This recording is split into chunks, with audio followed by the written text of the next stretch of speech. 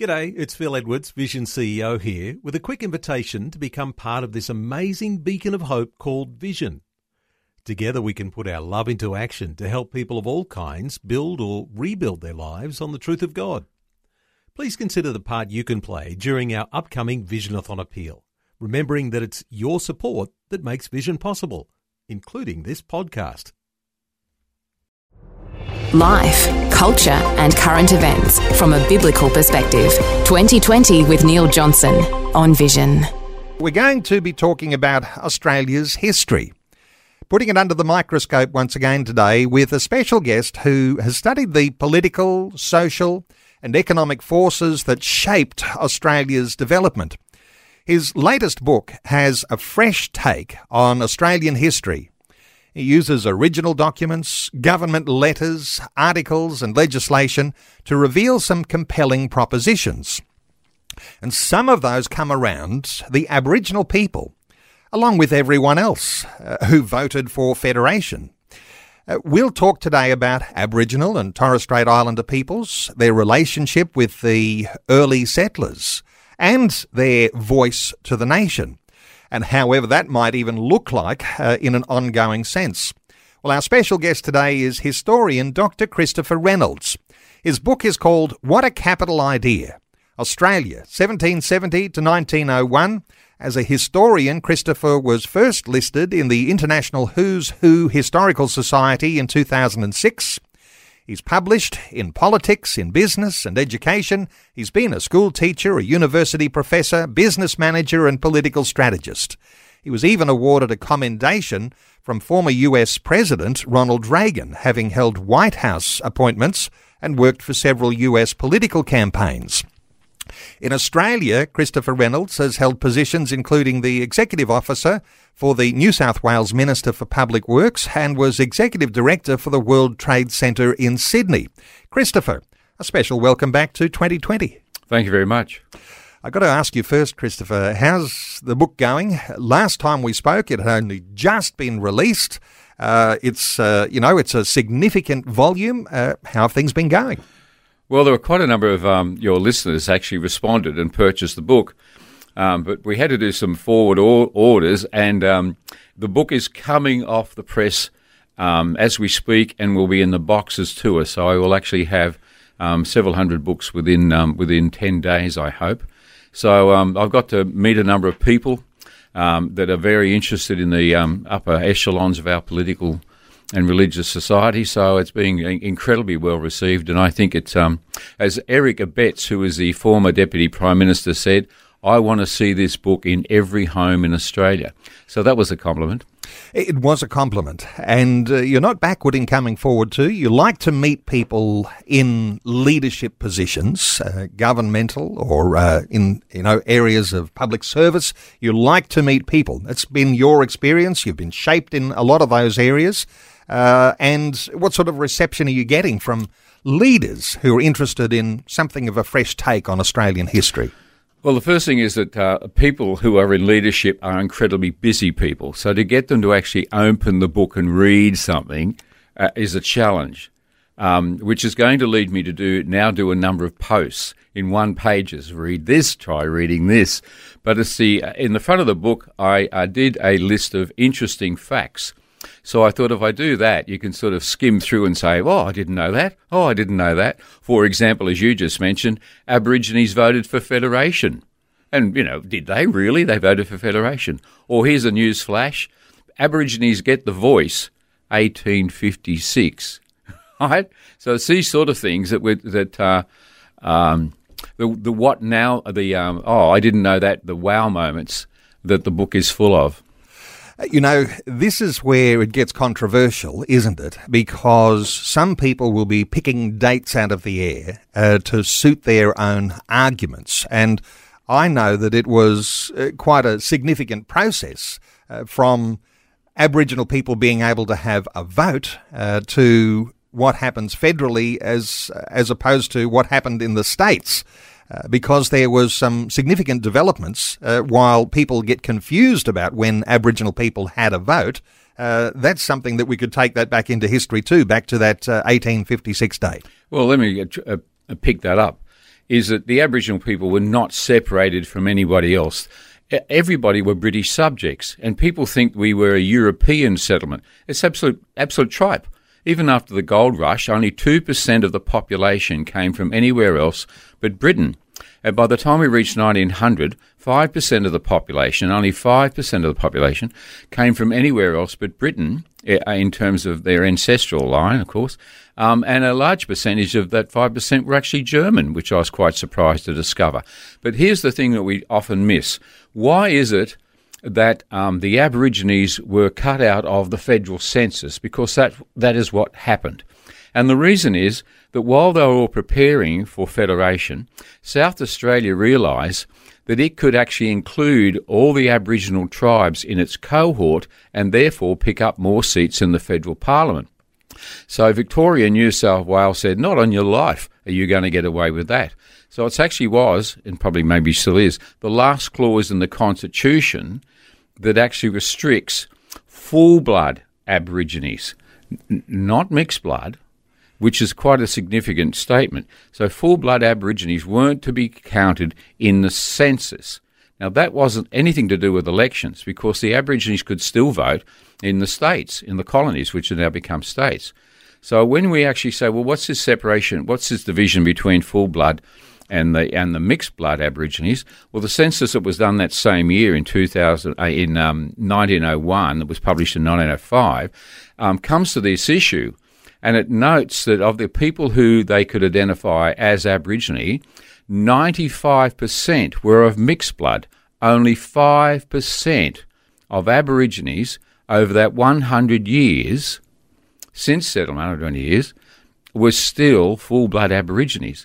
So we're talking about a minority in the country.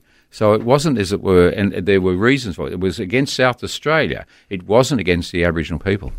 And so South Australians, let's put them in the sights here, because sometimes we talk about those terms, don't we? Vote rigging, or as somebody said, vote farming. And in South Australia in those days, it was recognised that if one side of politics could get an advantage by bringing Aboriginal people from their native lands into getting a voting opportunity, then they could increase their vote. And so you've got Victoria and New South Wales that have said, we won't have anything to do with the vote rigging that was going on in South Australia. So it creates all of this controversy now about how we interpret what happened. That's right, because nobody realises until I get into what actually happened. The other important thing is that by 1949, it was time to fix the problem. And so there were two acts that were passed in 1949, and we seem to have forgotten both of them. One is the Electoral Act, the Commonwealth Electoral Act, which allowed Aborigines to vote again in 1949. The other one was the Citizenship Act, and we became Australian citizens instead of British subjects. And that's what Australia Day is. January 26 is Australians' Day because we pick up citizenship. Has absolutely nothing to do with Arthur Phillip. So citizenship, and now here we are talking about citizenship for all Australians. That's black and white, Indigenous, non-Indigenous. So everyone citizens together. So there is a certain, in that citizenship, an equality before the law. Definitely, because it actually states, if I can recall, if you're born in this country, you're automatically a citizen. And that was it. And then, of course, there were those who were British subjects that could apply, that had come out from Britain, could immediately apply to be British, to be Australian citizens. And then, of course, we eventually move on to, you've got to be here for a number of years and jump through so many hoops and tick so many boxes. There's so many dimensions here, and I hope we're not getting things so far out of order, because we might be jumping forward and we might be jumping back, and I know you love to talk about this wherever. And we've talked about this a little before too, about the motivations for even coming to Australia, because even though we might talk about citizenship, even though we might talk about equality before the law, there are those who are going to say, but wasn't there an invasion in the first place? Oh, I love this topic. And so we might even try and restrict you on this if All right, here we go. It's out of hand. Okay, but what I like to talk to you about are those Christian foundations that were happening before the first fleet arrived that set up the motivations for anyone from the British coming to Australia in the first place. Yeah. So whether their motive was invasion. Right. I have a different approach to being an historian. I often like to think I'm more or something other than just a historian. I suppose it's my training working for the US Senate and Congress that what I wrote had to be exactly right. It wasn't going anywhere. So I am the only Australian ever to hold senior positions in the US Senate and Congress because of the quality of my work, which has now come to write this book. So I've got a cynicistic nose to looking for things beyond what you see. So there's two qualifications for when I start reading. Where is the money? Go down the money trail. 90-something% of all politics has to do with money, so go looking for it. The other one is context. You don't understand what's going on right now, right here, unless we understand what is happening around us. A little bit in the past, but certainly currently. Now, at the beginning of the 1700s, Britain had become a depraved place, morally and socially. To give you one example, of the infant poor in homes in London, 97% of those children died in the homes. 97%. The country was so depraved. By the time we get to the 1850s, John Wesley walks onto the scene in the 60s. And of course, as you know, there's never been a man that did so much. So 1760s, yeah. The 1760s. He went up. He started to take on a social program. He went up to the prisons in Bristol, Highgate, Northgate. I'll come to him in a second. But he went to the prison and he found it the conditions were so depraved that he started to take food and blankets along to the prison. Well, the council in Bristol decided to Northgate prison decided to ban him and stop him from going to the prison. Well, he kept coming anyway and left it outside. Well, eventually the council had to override what they'd said and let him and the Methodists come into the prison. Well, the superintendent becomes a Methodist, he gets converted, and Wesley went around 57 prisons in 90 days. And he brought on prison reform in the 1860s and the 70s. And the whole prison system was under renovation and renewal in that period of the 70s. Remember that Arthur Phillip and the felons that came to Australia is the 1860s. So Britain was already under this massive reform. But let me just jump back a second. So the context was that England is in revival. 100 years later, a survey is done in 1858 of England and Wales. Of the 18 million people in England and Wales, 60% were in church on any Sunday.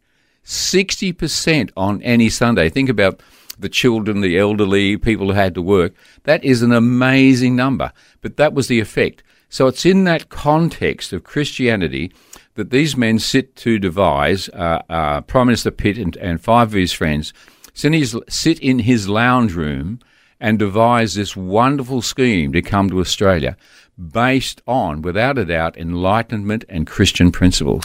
And often we don't think of the context like that England and Wales were in revival during that 18th century, and that was the atmosphere by which prison reform became a motive for actually starting the colony here in Australia.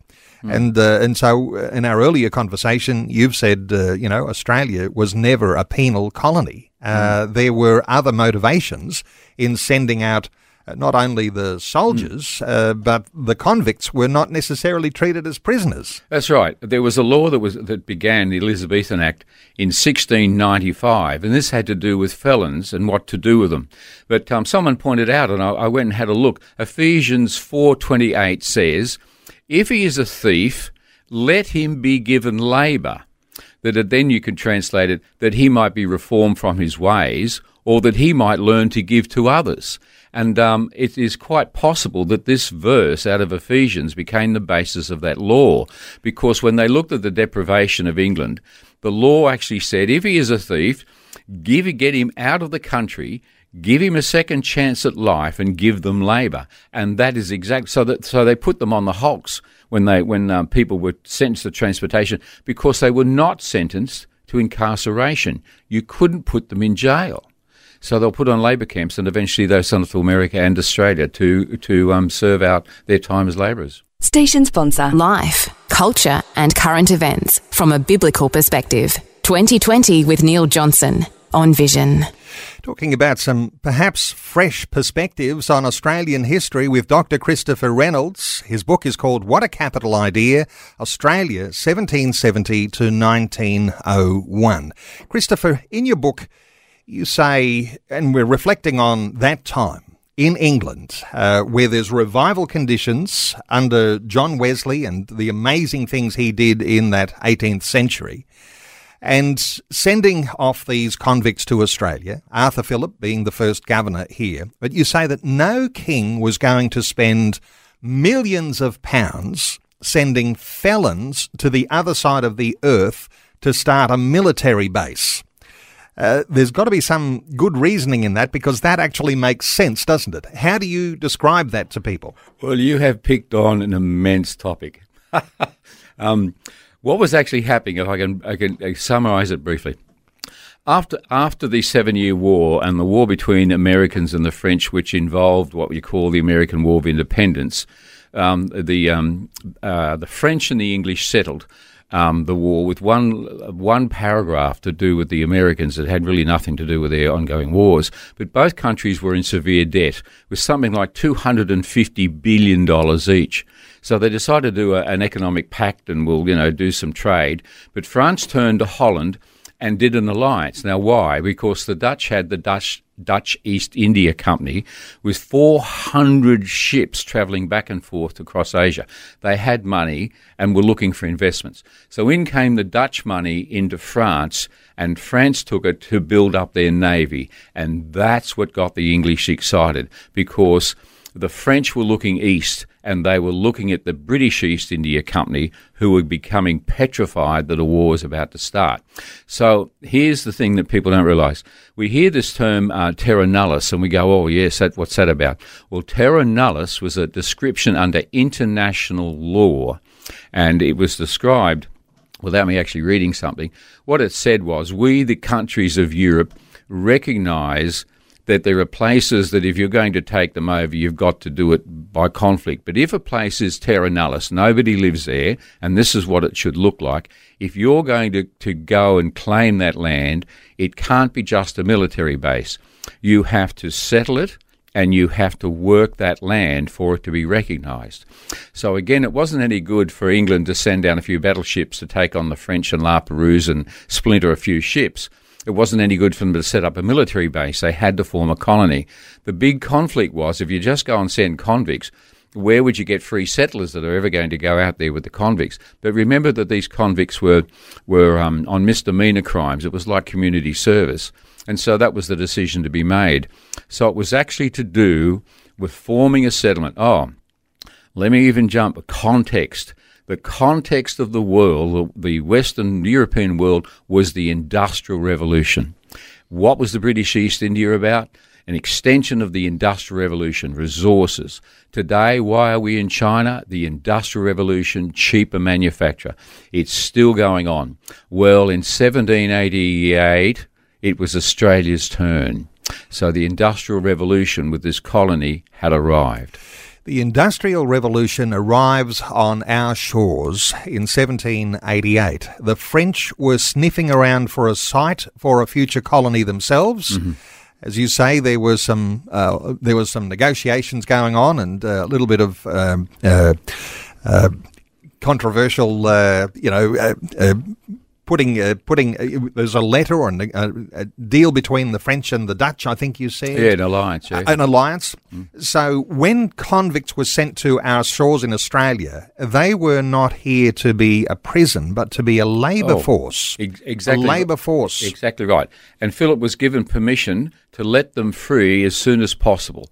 So even when these gentlemen sat around in Pitt's lounge room, which is where I got the idea, what a capital idea, they sat around and they thought, we could start start a colony, We'll send them all out, and of course, well, don't give them any money. They can't steal it, any money. We'll give them some land. That seems to be the big problem, and food, and they can take their families, and of course, they can work and let them have jobs. So if he's a butcher, let him open a butcher shop, And it was just went on, and I read this conversation, and of course I could just hear somebody saying, "Oh, what a capital idea!" And I thought that's the title of the book. It was a capital idea for him to go off. And so by the time Arthur Phillip left, after just 4 years, 85% of the people, the felons that had come out with him, were free. 85% within 5 years. They didn't serve 7 years or 14 years. He just said, well, go and do what you like.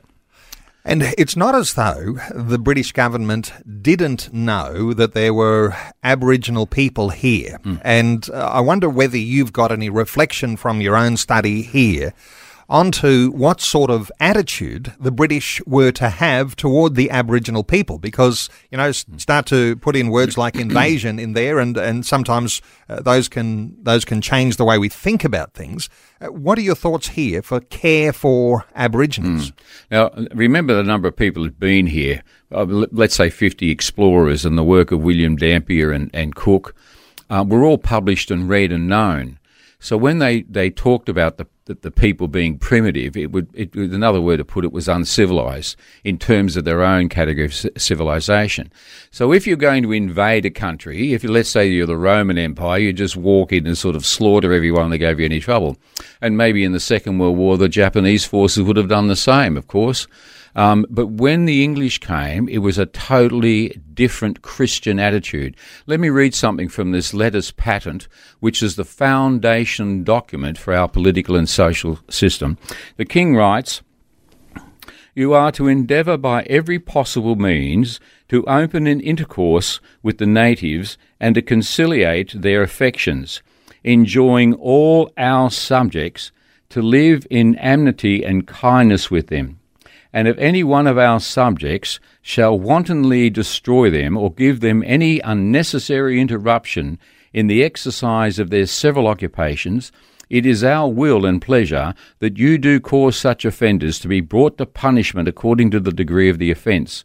You will endeavour to procure an account of the natives, inhabitants in the neighbourhood of the intended, and give a report of the state and how we may continue to intercourse with them." There is no suggestion whatsoever of an intention to invade or hurt, but to care for in that Letters Patent.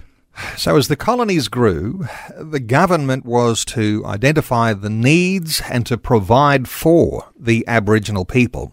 That might have all sorts of things that might come to mind for people now who are thinking about what might happen beyond a voice referendum, the thoughts of treaty, the thoughts of reparations, and those sorts of things where there were bad things that happened to Aboriginal people. Any thoughts here, which is not too long out from news? Yeah, we have a very difficult issue. I mean, I, like everyone else, has been listening to what's happening with this voice issue. We hear originally that it was going to be a sentence in the prologue, we want to acknowledge that Aboriginal people were here. Well, who's going to get upset about that, But it then moves across to we're going to put a whole chapter into the Constitution. And I think, wait a second, our Constitution is based on a principle of the separation of powers between the legislature, the executive, and the courts, that goes all the way back to the Magna Carta, where the executive, as is the king, cannot simply decide he's going to declare war or put up taxes. And I remember even watching a movie of Henry VIII, and here he was complaining because he couldn't do what he wanted to. He had to go and ask the Parliament. So we have this system, and of course it's much more obviously in the American system, where you see the president, the legislature, and the courts, and they're constantly in dialogue or conflict, as we see here. Here it is blurred because of one sentence in our Constitution that says that the Secretaries of State under the Governor-General will also be members of the Parliament, and that one sentence destroyed us becoming a Republican form of government. So now, of course, we have ministers in the parliament and we don't realise that they're also secretaries of state. So we've got this division of power principle.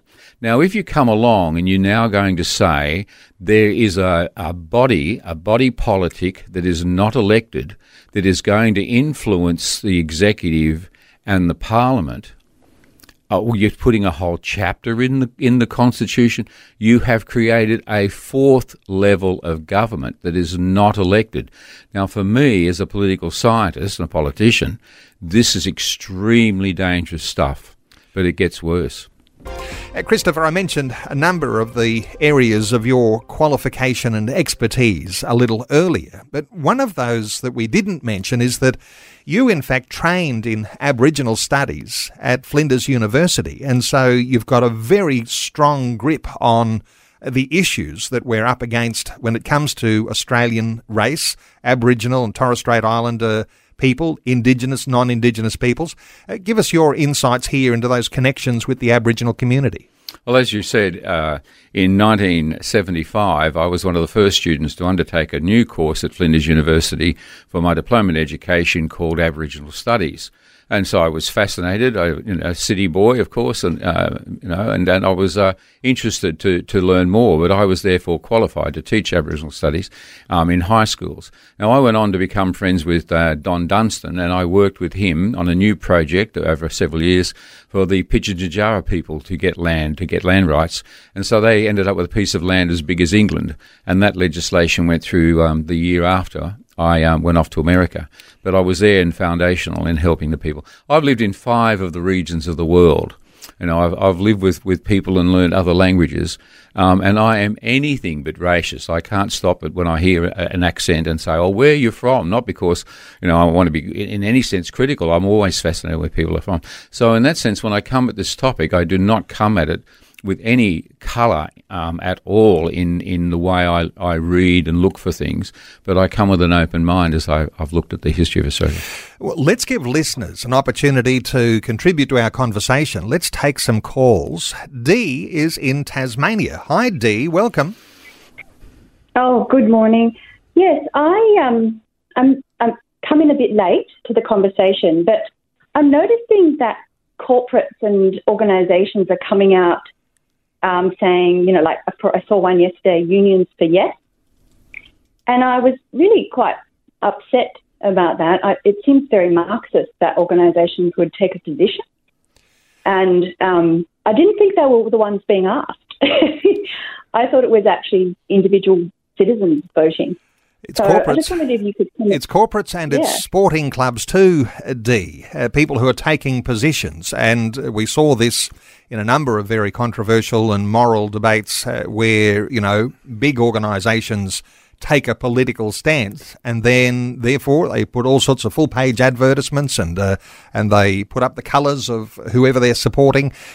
Your thoughts here, Christopher, because corporates taking sides. Well, this is actually something incredibly new to our culture. We have had organisations deciding that they want to take a political view. And so you've got to stop and say, because, my wife came home and she said, I was just at Woolworths and they're playing Aboriginal music at us. And I'm just getting livid, like maybe the person who called in. What on earth is going on? Here is an issue that the nation is currently even philosophically divided over what we're going to do.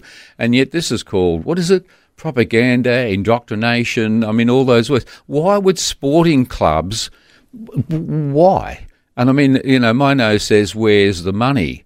Where's the money? Why are you doing this? What's in it for you? Is it because you're going to lose customers if you don't? Well, if you be quiet, it won't affect them at all. So why on earth? So there's something going on I can't see, but I don't like it. There's the issue, isn't it? And while Dee is on the line, those companies like the Anheuser-Busch company that runs the Bud Light beer in the US, they've come a real cropper with their support for a particular issue politically. And I wonder whether even that sort of boycotting of products and boycotting of corporates might even send a message. Any thoughts here? Yes. I think if ever you've had an example of someone shooting themselves in the foot, this is it. I have just read this legislation that's gone through the Liberal Party called the Path to Treaty Bill of 2023. There is no doubt that this is the most dangerous piece of legislation that has ever come up in our history since settlement. What it is doing is dividing the sovereignty to start with, and it's saying whoever this particular group is, and we need to talk about that in a second, whoever this group of people is that is being identified as Aborigines, they are being called non-Australians. They are declaring their own sovereignty against the sovereign people of Queensland, and it goes further to talk about the money, the economic measure, and then says all the people and the state and the Commonwealth will be bound by this legislation. This is a declaration of conflict. Where does the companies get bitten in the foot? Because they're going to pay the First Nation tax. They're going to have to pay taxes for their salaries, their roads.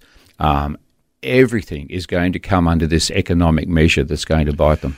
So for Dee, thank you so much for your call, but an interesting way to look at that, because as corporates put their own imprimatur on whichever side, they might have to be the first ones to deal with the consequences of what that means if that progresses from a voice to a treaty. And treaty is an interesting and bigger topic too. Dee, thank you so much for your call. We're taking calls on 1-800-316-316. Let's take another call. Eris is in Hawthorne in Brisbane. Hi, Eris. Welcome along. Hi, what's your name again? I'm Neil, and our guest is Christopher. Oh, okay, Neil and Christopher. What annoys me, and has done since I was a child, I lived in Lismore, and the Aboriginals used to get put in a section in Lismore, and, you know, they were treated badly, you know, like from when the English came to Australia. Yeah. Oh, that's terrible. There's tragedy, and there has been stories of significant mistreatment, even massacre of Aboriginal people. And I wonder if you've got a reflection here, Christopher, having studied early documentation and formed a history view. We talked about the care for Aboriginals in the first part of our conversation. That was the intent. But some things went astray in all of that. How do you reflect on those early days? Well, firstly, to get some statistics right in what we're talking about, and this is a topic close to my heart. Firstly, by the time we got to 1900, they conducted a national survey, and of those people that could be identified as Aborigine, 95% were of mixed blood. Only 5% of those people in Australia of Aboriginal descent were of full blood Aborigines. By the time we get to the last census, which is just a year or two ago, then what we've got of the people identified as Aboriginal, 300 to 400-ish thousand, the 98% of those are of mixed heritage. So only 2% of people who identify as Aborigines are actually full blood Aborigines. Of the 400,000, of those of maritable age, 70% are married to non-Indigenous. Now, I mention all of this because it becomes a very clouded environment as to who we're talking about when it comes to this. But let's also realise that there is a group where there's 20% of Australians that are identifiable as Aborigines living in Aboriginal communities. And yes, we have seen tremendous racism over the years, which is what we've just heard. However, having said that, I also have seen, as many people have, that the racism is there on both sides, that it's just a human characteristic regardless of where we come from. And it's a shocking condition. And recently we were moving towards equality. You know, we were using these words only 3 or 4 years ago. Everything needed to be equal. We couldn't have sexist words. We couldn't do this. We had to realise that people of different sexual persuasions, we're all equal. Great move. So what's happening now that we're all supposed to be unequal? Because when we start to see that everybody got the same rights, this is progress and positive. But I don't see that what we're doing at the moment. And just to mention, just in case there are some concern, we certainly don't endorse the use of the sort of terminology that we might hear about Aboriginal people And some people get quite offended or triggered by some words like that. But Eris, thank you so much for your call. We're taking calls on 1-800-316-316. Let's take another call. John is in South Australia. Hi, John. Welcome. John, are you with us? John, you might need to try and call us back. Let's take a call. Colin. Colin is in Bundaberg in Queensland. Hi, Colin. Welcome. Yeah, good morning. How are you, Neil? Good, Colin. What are your thoughts? So my first thought is, my first thought is, how do we get this information out there that Chris has been talking about this morning? Because it's revelational information, particularly about how the country was originally formed and how well the Aboriginals were treated. Now, I don't disagree that they haven't been mistreated since that point, but originally it wasn't the case. We have Australians, and almost everyone you talk to will have best intentions for the Aboriginal and Torres Strait Islander peoples of Australia. What are your thoughts here, Christopher, for Colin? How do we get that word out? Another Tasmanian, I sent him Eric Abetz, who was the former Deputy Prime Minister of Australia. I sent him a copy of the book as I was writing it. So he got an e-book, and he wrote back and he said, I have just put down your book. I have read every page and every word. It is the best thing I have ever read. Eric Abetz and I have now become friends. We've been on the phone so much. He believes that this book needs to be in every home in Australia. The purpose of the book, if it had a purpose, was to help us become proud of who we are and to just talk facts, talk the truth. Truth-telling, I think the term is. Well, this is it. So, yes, there's a problem. If you can come up with an idea of how I can help people learn some more about our history without any bias, I'm just there to tell the truth, and I think the truth will do wonders for our own pride in this country. Colin, thank you so much for your call. Let's take another call. John is in South Australia. John, welcome along to you. I'm just having some difficulty getting John's call to air. John, I think I'm going to hang up and you might need to call us back. I'll try and get you on the air another way. John, do call back. I am interested in your call, but not able to take that at the moment. While we're here, and to touch on, when you say there's a difference between full blood and mixed blood, and you were reflecting back to 1901 and saying that it was a difference, there was only 5% even full blood at the, was that, you might have to just correct me here. But what I wanted to ask you was, is there statistics around mixed blood and full blood Aboriginal people today? Remember my survey stopped in 1901. That's true, yes. I'm sure they're identifiable. In terms of the people who are a full blood and mixed blood. But often when we hear the word Aboriginal, like with this business, with this treaty, when I look through this document, the first thing you do in a contract is look for the definitions. Who are the parties and who are they? But it just goes into the First Nations who have been here since 65,000 years and before the sun came up. And I looked at it and I thought, what are we talking about? Who are we talking about? Now, did I just mention the business about South Australia and how they dropped off the thing? Now, the question is, how do we end up with so many people of mixed blood identified as part Aboriginal by the time 1900? And this is something that has baffled me. Why did so many people become other than full-blood Aborigines within 100 years? And one has to then have a look at the society in which they were in. One of the posts I'm going to do, I'm going to do a series of posts on all this stuff, but one of them is going to be, thank God the British have finally arrived. In the true sense of the word. Thank God the British have arrived. We think colonisation. What's that? Education, healthcare, social services, food, clothing, housing, and so it goes on and on and on with what the British brought. So when it actually comes to now we look at the people of mixed blood and why we have such a large proportion, the primitive society was incredibly violent. 1/3 of Aboriginal women, 1/3 were murdered, bashed to death. And the incest and the neglect was trust tremendous among the Aboriginal society.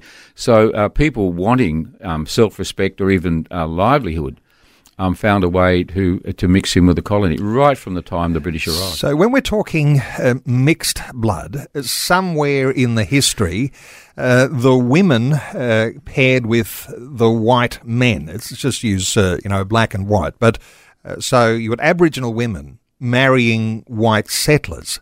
Was that something they were forced to do, or was that something that they did of their own volition?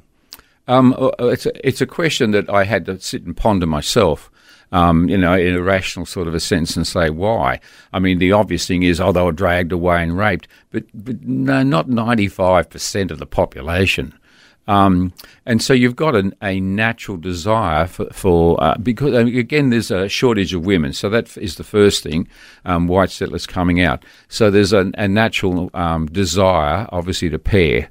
There and Aboriginal women they saw themselves as being treated a lot better. I mean, I remember a story I read where Aboriginal women were being sold, of course, and to ship's captains, and they would work on the ships. When the ship came back and they said, well, it's time to go home, she said, not on your life, you think I'm going back to the village. And I mean, I don't know if I put that in the book or not, but here was a case in point that Aboriginal society of survival of the fittest was not an attractive option.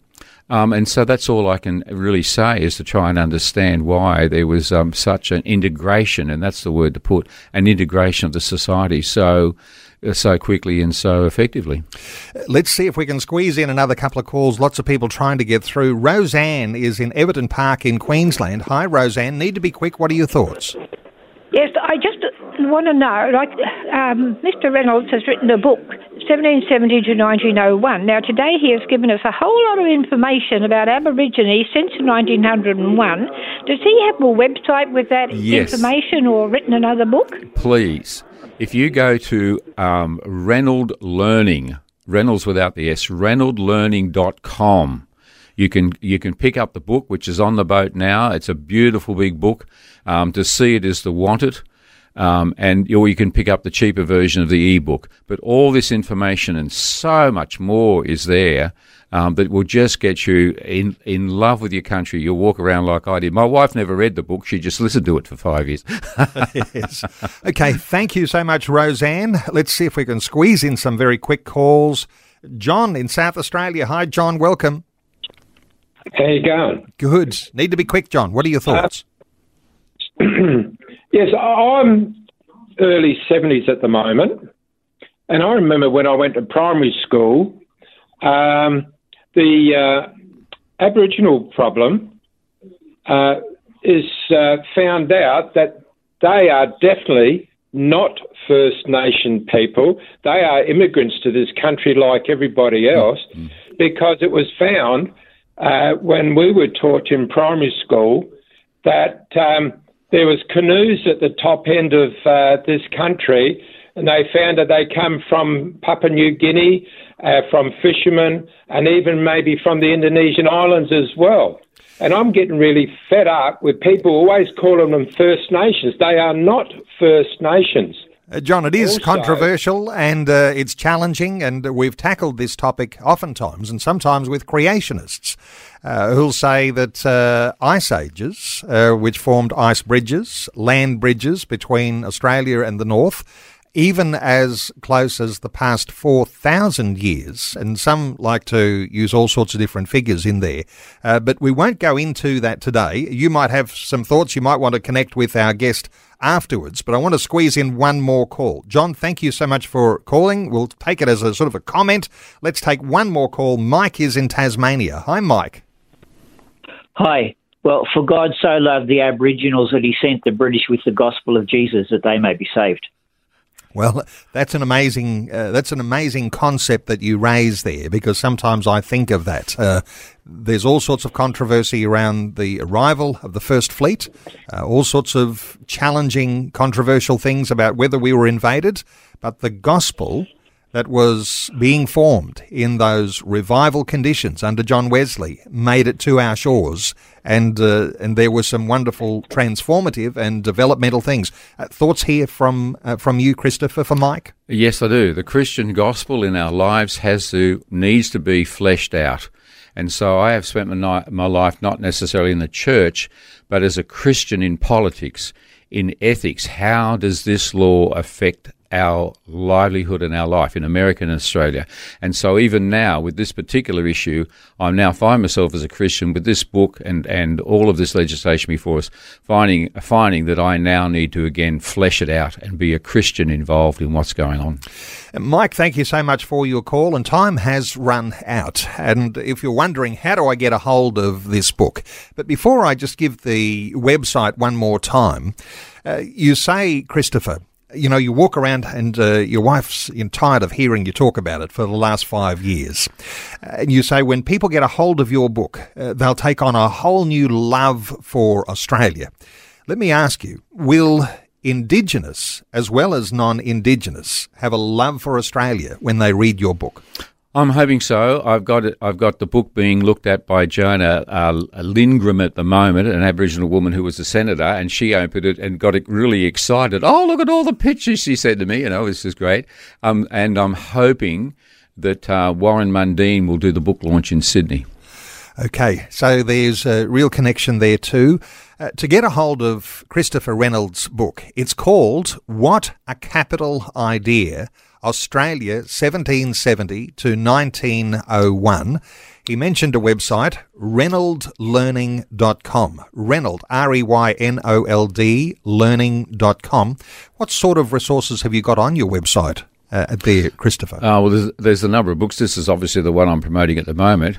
But in the past, I've done a series of children's poetry books, so that's helping kids with learning, with their learning development, their literacy. And there's also a book on learning development that took me 10 years to develop a program helping children with learning problems. So if you have a child or know of a child that has a learning problem, for just $20, you can get incredible resources to help you with those children.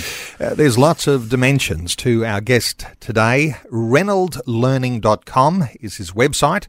You no doubt can send a message through the website. You can connect directly with Dr. Christopher Reynolds.